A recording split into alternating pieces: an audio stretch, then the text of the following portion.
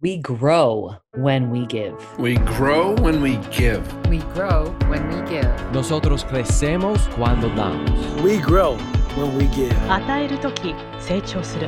We grow when we give. Welcome to ROG, Return on Generosity.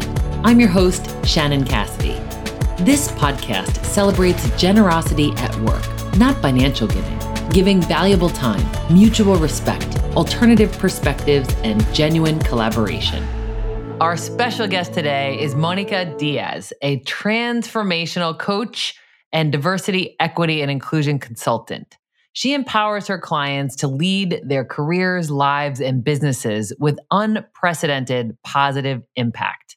An inspirational and pragmatic leader, Monica is the award-winning author of From Intent to Impact, The 5 Dualities of Diversity and Inclusion, a thought-provoking business memoir to strengthen corporate culture and business as a whole. Her diverse range of industry experience gives her valuable insights across many sectors and companies. She brings over 3 decades of experience as a seasoned HR and DEI executive at global blue chip and Fortune 100 companies such as Merck & Company, Microsoft, the Walt Disney Company, and Royal Caribbean Group. Monica has many awards and recognitions. She's a board member and an activist. What I appreciate most about you, Monica, is your approachability and kindness. We've known each other for years, and I'm grateful to share your wisdom with our listeners. Welcome to ROG. Thank you, Shannon. I so much appreciate the opportunity to connect with you again in this new forum to talk about how do we return on generosity and how that applies to leaders in business. So thank you for the opportunity to join your forum today. Absolutely. I'll have a link to your book and many other resources in the show notes, Intent to Impact. And I think us organizing this conversation similar to the way that you wrote your book in the 3 parts would be a great way to do it. So the part 1 of your book is called Finding Your Identity in Diversity. And one of the questions that you ask that I think is so thought-provoking is, when is the first experience when you felt different? I thought that would be a great place for us to start. Happy to talk about that, Shannon. And I think it's not only me. Most people that I speak with have had an experience and they can relate to the fact that there was some time in their life when they felt different. That might be at different stages of their life. People can recall memories going back into when they were in grammar school or maybe when they went into college. Some others talk about experiences that make them understand that they were different when they went to the workplace. For me, there are distinctive moments that I talk about in the book when I felt different that I think are relatable to many people in business. So one of the first times in which I recall feeling different is when I was only the second female, the second woman in an executive leadership team that was mainly composed by men. Why was that important? Because I had to rethink a lot of things, almost on a daily basis, of how I was going to show up, the choices that I was going to make, even what I was wearing. For years and years, I was wearing pants all the time because that would help me blend in a lot better. And that is just the most simple thing that you can do when you wake up and figure out how are you going to show up that day? What are you going to say or not say? Are you going to be perceived as too soft, too emotional when you're connecting to people? That was part of the challenge that I faced, and I knew I was different because that's not the way that leadership team used to talk. The second time I felt different is when I relocated from Puerto Rico, where I am originally from, to the continental United States, to New Jersey. My whole persona seemed to be different from others. My attire, the volume of my voice, my nail color. Everything was different about my persona, and that had a big impact on how I showed up at work every day. How did that impact you? How did you respond to that recognition of your difference? There were 3 stages, 3 choices that people could make. And I call it the 3 A's. That stand for assimilation, acculturation, or affirmation. And each of those, it's really a process. It's a decision. It may be conscious or not, but it's a choice that we make every single day. Many times we see people who feel different. They acknowledge it or not, but they do know they feel different and they choose to assimilate to their new environment. And that means that you blend in, that you want to gain acceptance from others, but you may, in the process of getting that acceptance, may lose some of the traits that make you most unique. People may not know, for example, in my case, that I am Latina, and I may want to forget about it too. And assimilation, if I would have put it in more practical terms, is like a cocktail drink that is shaken. You know, many ingredients are there, but you cannot really tell what is in it. It's so shaken. Acculturation, on the other hand, it's a little bit different. It's a combination of elements of who you are and who you want to become. You take the best of your own traits, of your own culture, and what you deem to be the best of the culture that you're learning about. This helps people to feel authentically themselves as a professional, a corporate, as a leader of your team. So it's a very conscious choice when you choose to acculturate. And to stay on the cocktail analogy, I would say it's like a cocktail drink that is stirred, right? Where the ingredients maintain the spirits, the integrity, and their flavor, but they are combining themselves. They're combining. And last, it's what I call the third A, which is affirmation. I got to a choice of affirmation myself. Some other people don't necessarily want to go there. But the affirmation is when your choices become absolutely conscious. They are something that you do and you can speak about because you have taken the time to think about them. It helped me to really drive my authenticity in a way that it was joyful because it was important to declare to myself which would be the things of my identity that I would speak about, I would feel confident about, and I would not have to think about. I wanted to make them automatic elements of my identity, the one that shows up when I go out in the world every day. So I didn't have to spend time thinking about, do I fit? Do I not fit? These are my affirmations. Okay, I can think about a third cocktail that it is like that, an affirmation. It's where you see and taste the distinctive layers of a drink, like a rainbow shooter or a B-52. You see the colors on each of the layers. You create your own cocktail, right? You are your own cocktail.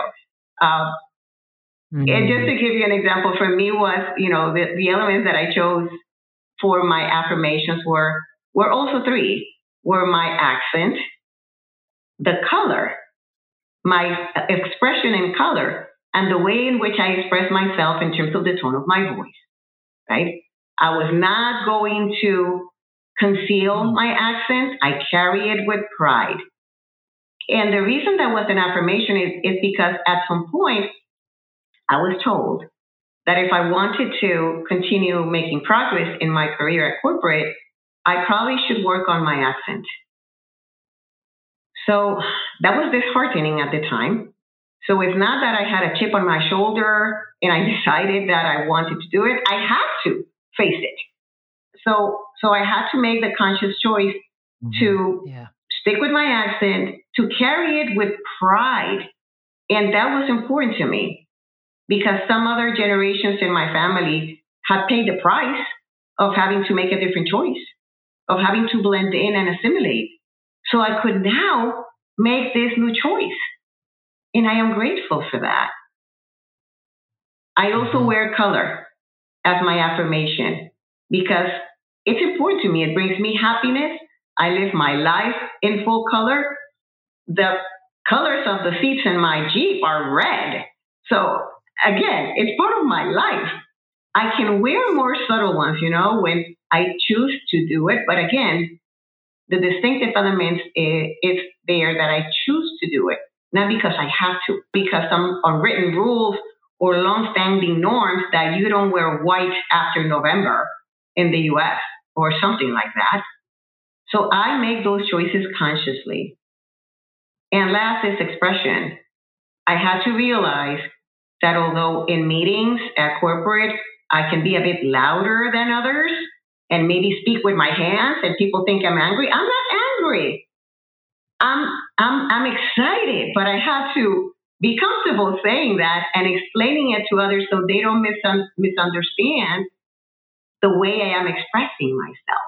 And I want to do that with ease. So again, there you have it.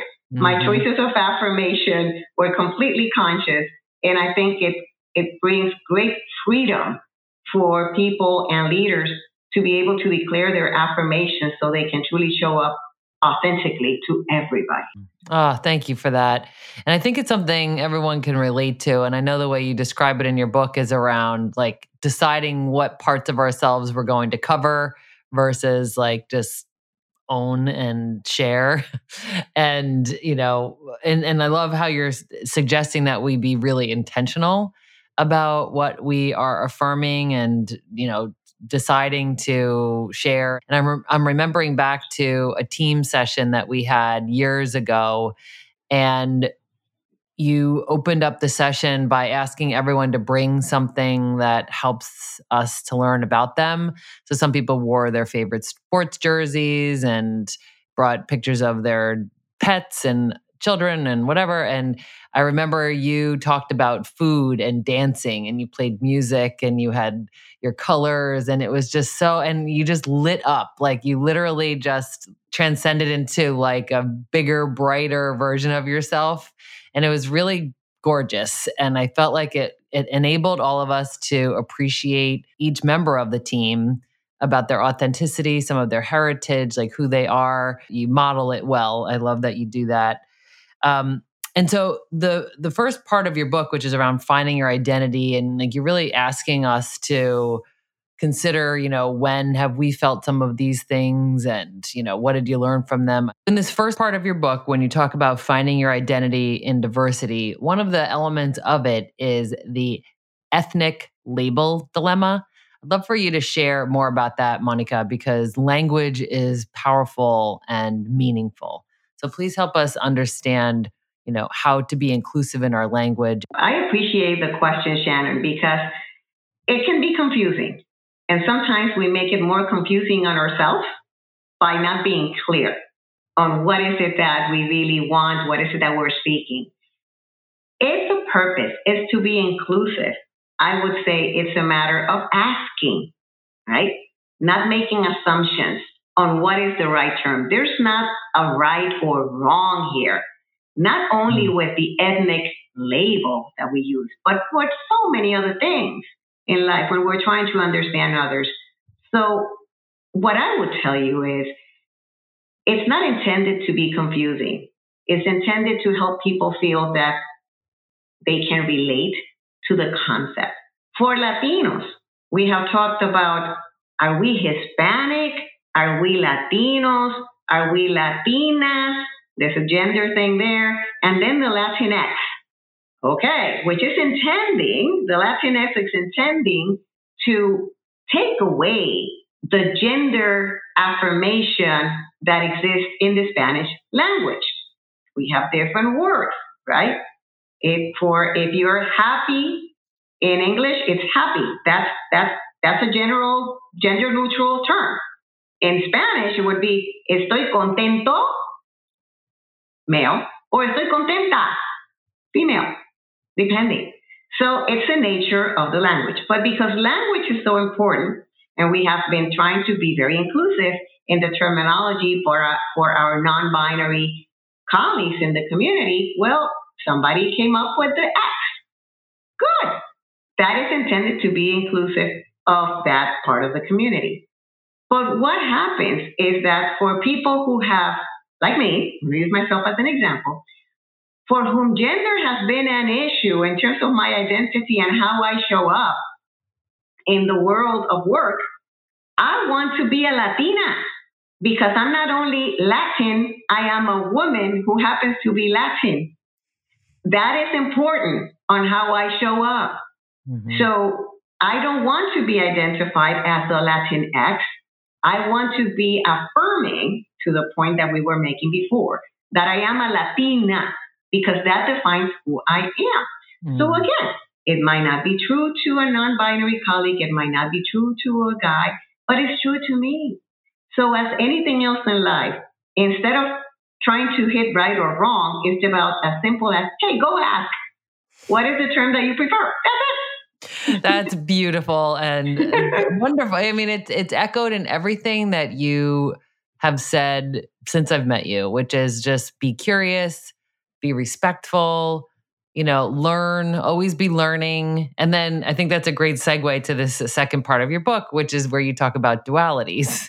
And you've identified these 5 dualities. And again, it's from your curiosity, right? You collected these stories, you put your creative sensibilities on it, and you thought, gosh, what am I picking up on here? And so you turned it into these 5 dualities that I'd love for you to share with our listeners, just maybe top line, and if you could share a little bit more on a couple of them, that would be really fun.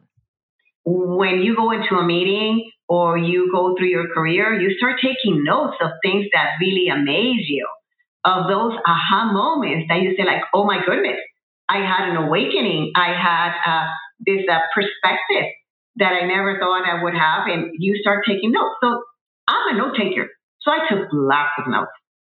And at some point, I said, hey, these things might help some of the people, these aha moments that I'm having. So I started writing them in a platform that I could use and keep jotting down my awakenings, like at any minute. So fast tracking, when I decided that I could write an article that it became a book, I had 8 years of notes. I didn't realize it. So, 8 years of notes is a lot of notes. So I started looking at those notes in terms of my aha moments and like, what am I seeing? And I let them speak to me again. And I put it all in front of me saying, what does this all mean? Is there a logic, a pattern here? So that's where the dualities came to be. I started seeing things that seemed to be contradictions, but they were not. They were mindsets and behaviors that were complementary, not contradicting each other. This is not a paradox.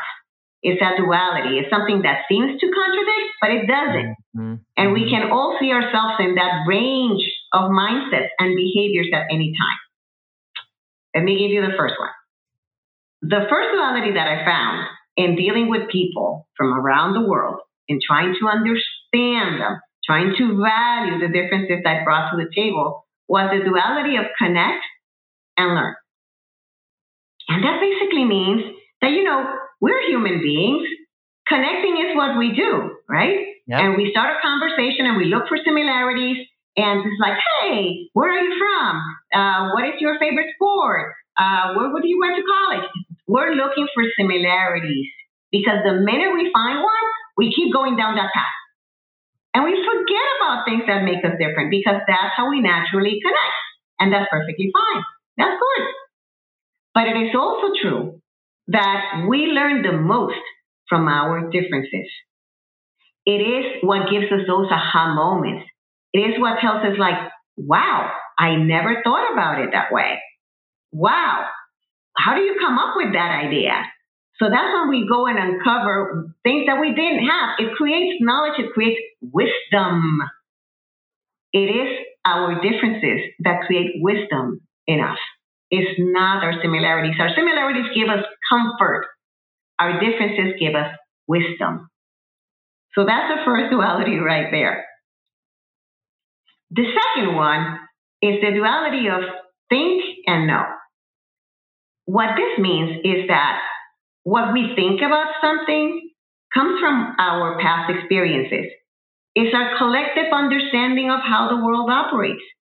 It is what we have learned to make shortcuts in life. So like, okay, this sounds similar to what I experienced yesterday or the year after. So, poof, this is the decision that I'm going to make. And that's fine. That's how we live and learn. But it is also true that after we progress we get hired at corporate or in business, we get hired based on our expertise. and our ability to make decisions very quickly. We get paid for that. But then we hire a coach to help us slow down. And then an executive coach is going to ask us to test our assumptions about ourselves, about what we have learned. So all of a sudden, this kind of like being an expert doesn't serve us that well. And we have to turn ourselves from a know-it-all to a learn-it-all. That's where the knowing comes in. Because many times we try to make decisions, and this is the impact it has on business. We want to make decisions very quickly and make decision and judgment about people who are different from us very quickly. And many times we are wrong. Yeah. So the whole aha moment is like, we may think we know something about somebody that we're going to hire, or that we want to promote, or not, or that we want to our team, or not, or that we're going to listen to, or not. Yeah. And we make it based for. Yeah. Yes. And we make it based on assumptions and past experiences. But the knowing is when you take all those experiences and you stop for a minute, you slow down and test your assumptions. That's when we know that our present circumstance is not being evaluated just based on what we thought about somebody or a situation. We take time to move from thinking that I know somebody to knowing about that somebody. It is to evaluate your past experience based on new circumstances in the present time. Is that where unconscious bias exists, Monica? Yes, that is one of the places where unconscious biases exist. Because we are resting on what we know, and it might be conscious or not. Some people say, no, I know exactly why I think that way. And sometimes people say, well, I'm not sure why I think that way, but my gut tells me. It's my gut feeling. And it's all good. That comes from our life experiences. But many times we have to, again, slow down and identify if there are biases in the way we thought about stuff. Right. Right? Yeah. We went too fast. That's what that duality is. Yes, for sure. Growing as an inclusive and generous leader, I think, is in that, it's in all of your dualities, but that's one of them, is that think and know, right? To just recognize that you're doing the best you can with what you know, but you don't know everything. And what you know may not even be correct. I agree. And when I think about generosity, I think, leaders have to be generous to themselves. The responsibility is to be generous, to give yourself the latitude to open your mind. Be generous with yourself. Be kind to yourself. Don't think you know it all just because you get paid to know it all. That's a choice. That is a choice. It's your mindset is your choice. It doesn't have to do anything with your paycheck. Beautiful. All right. So your third duality is risk and invest. Yeah, that's one of my favorites because it came unexpectedly. But it had to be. It had to be one of the dualities because, these dualities were developed in the world of business. And finance and accounting are the language of business, right? So we have to understand our numbers. Everybody needs to understand their numbers. Everybody has to deal with budgets and prioritize accordingly. It is the language of business. So one of the things that we have all heard from financial advisors is that they tell us that having a diversified portfolio is a key strategy to increase your return on investment. Have we not heard all that? Yes, absolutely. Right? So when you're a business leader, my duality was, why is it that is perfectly fine when we're talking about budgets, about priorities, about business segments, but when we think about our human capital, not only our financial capital, all of a sudden we're not that comfortable with the concept. Why is that? So the duality, what covers is that the diversification of your team is a key strategy to increase your return on talent investment. It is not, we should not be afraid of bringing in people who challenge us, who diversify the attitudes, the mindset, the experiences that are already existing in a team. because that is going to help us balance our diversified portfolio. Think about it as, again, as a finance person, as an investor, in your team, in your business. Second, what is important is that the behaviors that come from somebody who is trying to minimize risk are very different from the one who is investing in the marketplace. And you go through that exercise of what is your risk tolerance and all those things. We have to ask ourselves the same questions when we're thinking about people, when we're thinking about our teams, the people that we bring as colleagues. How diversified is our portfolio? How diversified our human portfolio? How diversified does it need to be? And what is my risk tolerance to manage that diversification of my portfolio? That's so strong. And really an interesting way to look at it, the aha, like you're saying, of how is this impacting my decisions with how I organize my team, who I invest in, how I envision the future of my team, what risks am I willing to take, and really how prepared am I when I make those risks to make them welcomed, like how am I creating an environment where I'm taking those risks and I'm setting myself up for success. I'm setting our organization up for success. Yeah. So somebody told me something the other day that I really linked to this concept, which is risk is motivated by fear. But investment is motivated by something different. It's motivated by faith. So do you go by fear or by faith? I believe, I have faith that this investment will pay off. And I know that because my investment behavior is going to be active. I'm going to be looking into that portfolio. I'm going to be looking into those bonds, looking into that stock price. I'm going to study myself. I'm going to immerse myself in action. Fear leads to inaction. Faith and investment and investor's mindset leads to action. And that's where we need to move.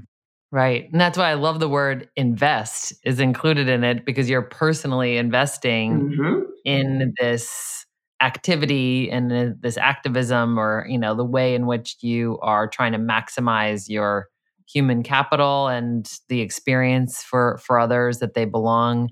And I just think that motivation is a good segue to your fourth duality.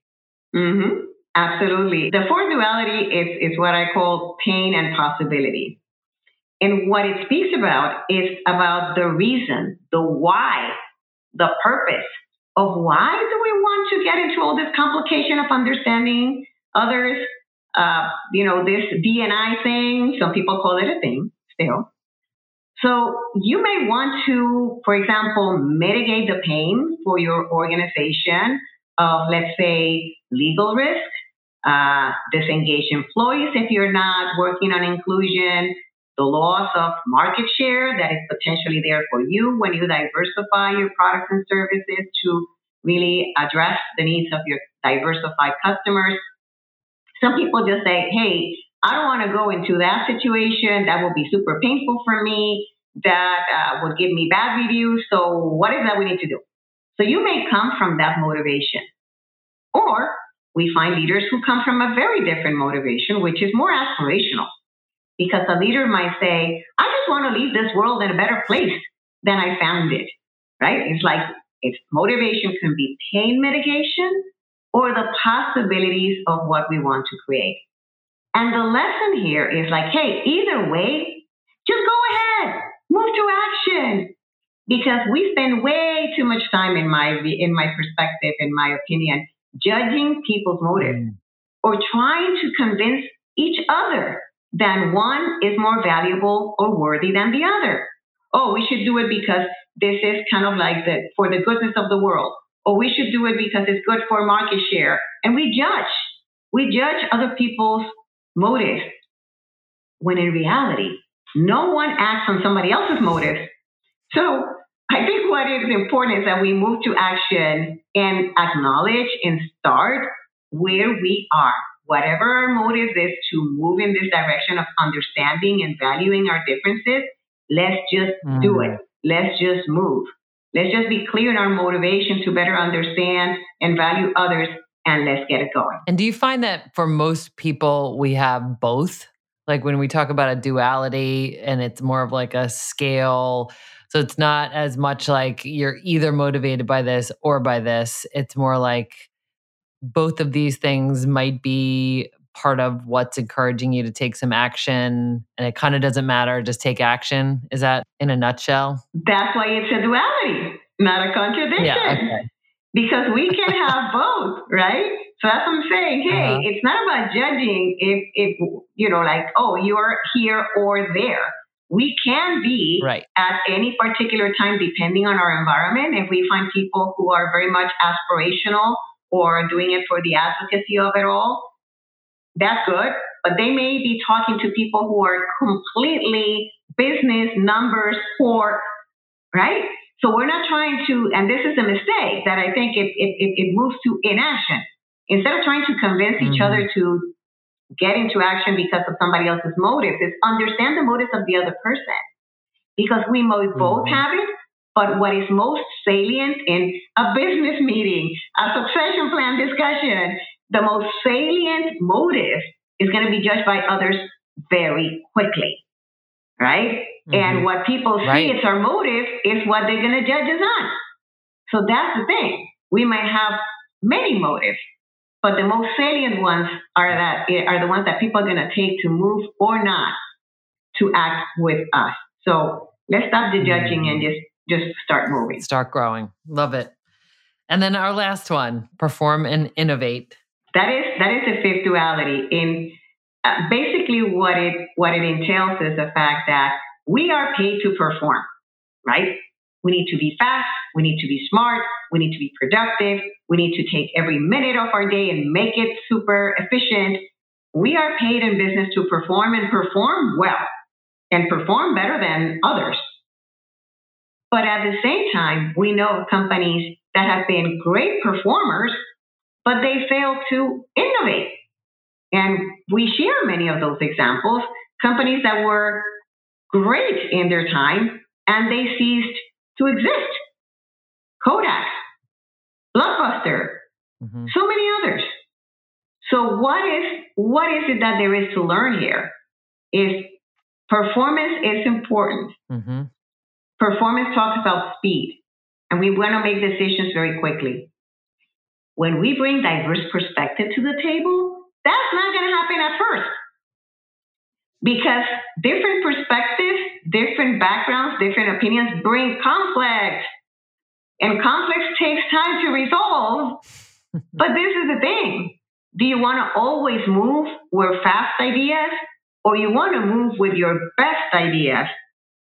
Because conflict, that disruptive conflict, is absolutely necessary to generate innovation.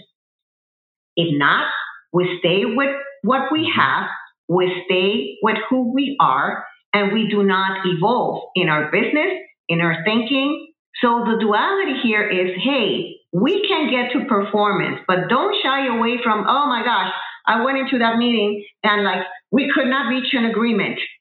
Okay, embrace the disruption. You see, if we would have people like me who think like me, we would move way faster.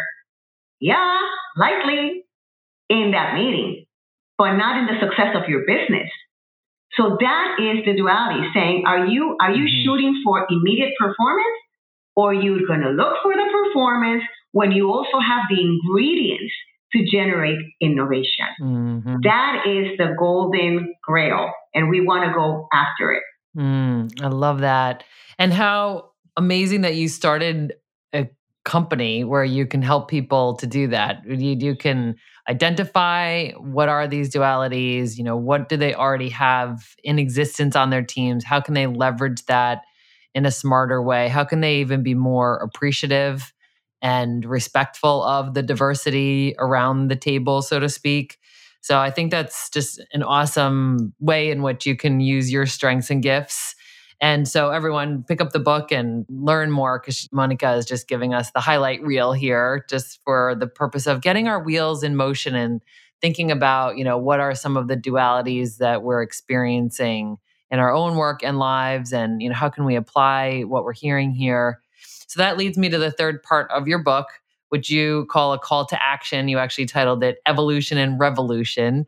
And that's a great way that we close each of our ROG episodes, is where we talk about practical application from what we've heard. So I'd love to hear some of your thoughts, but a note I have here underlined is give yourself latitude to open your mind. That was one of the things that you said that I want our listeners to practice, to pay attention to these dualities, to really check yourself and your own beliefs. I also like how you talked about being curious and asking people about their preferences and really continuing to learn, like that, learn it all instead of know it all. But what would be some of the practical ways that you would talk to our listeners about what we can do? What's a call to action? I think that, first of all, it's acknowledgement that leadership is a privilege.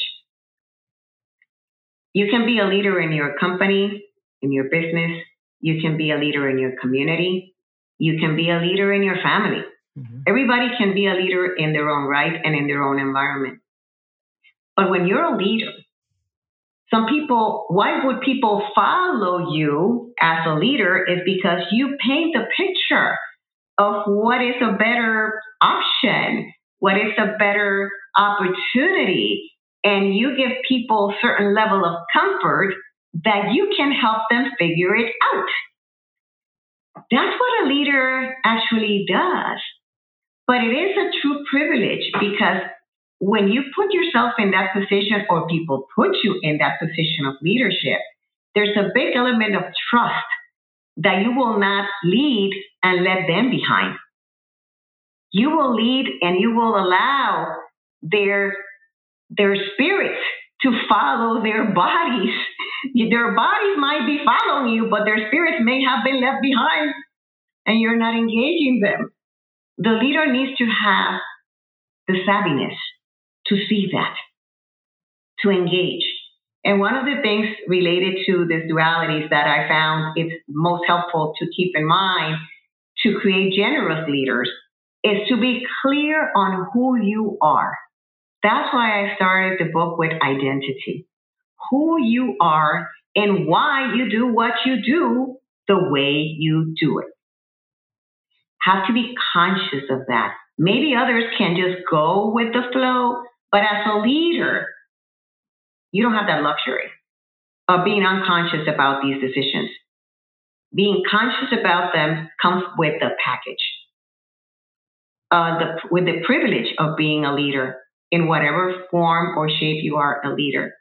So clarity on who you are and why you do what you do the way you do it. So that's the first thing. The second one is share it with others. You don't want people to try to guess why you're thinking the way you're doing. Hey, how should they understand you? How is the best way to work with you? Share it with others. Share yourself with others. Don't be shy to say like they need to figure it out or I don't have the time. If they need to figure it out and you don't have the time, you might need to rethink your role as a leader. And third is leaders need to seek the opportunity to be challenged. Not to be open to be challenged. Oh, I'm open to different perspectives. No, it's not about being open. As a leader, you have a responsibility to go and seek the opportunities to be challenged. People are not going to feel always comfortable to challenge you, especially if you're in a position of power. They're going to say, whatever the leader says, I'm going to do because my job is on the line. So you have to actually seek the opportunities to be challenged. Go to people and say, like, what do you think about what I just did? What do you think about what I just shared? Do you have a different perspective? I really want to know. And if you have a different opinion, I would appreciate you telling me. I need that. Make yourself vulnerable in that way. Other people will appreciate it, and so will you. It's going to help you grow. It's going to give you greater wisdom and greater impact as a leader, as a generous leader. Excellent. Excellent. So really it's the title of your book, right? It's from intent, which is how we want to be, that we intend to be generous leaders. We intend to be inclusive. We intend to create environments where people belong. But is that the actual impact? Is that how people really feel? And how are we modeling that with that humility and vulnerability of asking for specific feedback? And it sounds like we could be clear about who we are and why we're behaving in the way that we are. And then we could ask for feedback relative to that as, my intention is to, paint this picture or to set up this possibility, was that the impact I actually had? And if not, what would you suggest that I modify? Just like I think that constant learning and making it a co-created opportunity to create these really high impact, inclusive teams. Exactly right. Well, thank you so much, Monica, for being a friend and a colleague and an inspiration. I'm grateful that you wrote this book that we can share with people and that you are available as a coach and as facilitator. So thank you so much for who you are. Well, no, thank you, Shannon, because, we have talked about this before, but getting to this level of clarity in terms of who we are and the way we want to lead, it's not a solo journey. And you have been part of my journey, and you helped me see the way, in which I could continue to shape the way I lead. And for that, I am extremely grateful. Oh, thank you. Thanks for listening to ROG, Return on Generosity podcast. Please help us grow by subscribing and reviewing us on your favorite podcast player. And for more information, visit bridgebetween.com. We grow when we give. 우리는 나누면서 성숙합니다. We grow when we give. On rayonne quand on donne. We grow when we give.